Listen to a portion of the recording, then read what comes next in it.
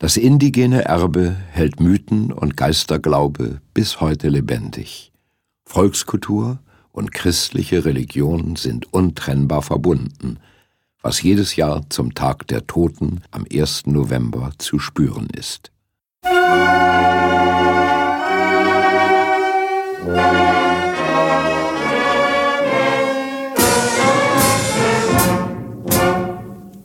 Auf den Friedhöfen feiern die Lebenden ein farbenprächtiges Volksfest, zusammen mit den Seelen der Verstorbenen, die zu Besuch kommen. Gemeinsam wird gegessen, getrunken, musiziert und getanzt. Der Tod ist Teil des Lebens, dem mit skurrilen Todessymbolen getrotzt wird. Mit Skeletten und Schädeln, Sensenmännern und Urnen.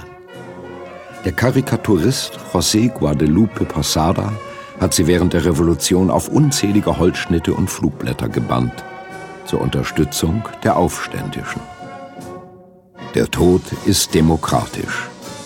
Am Ende werden sie alle zu Skeletten, ganz gleich, ob sie blond oder brünett, arm oder reich waren.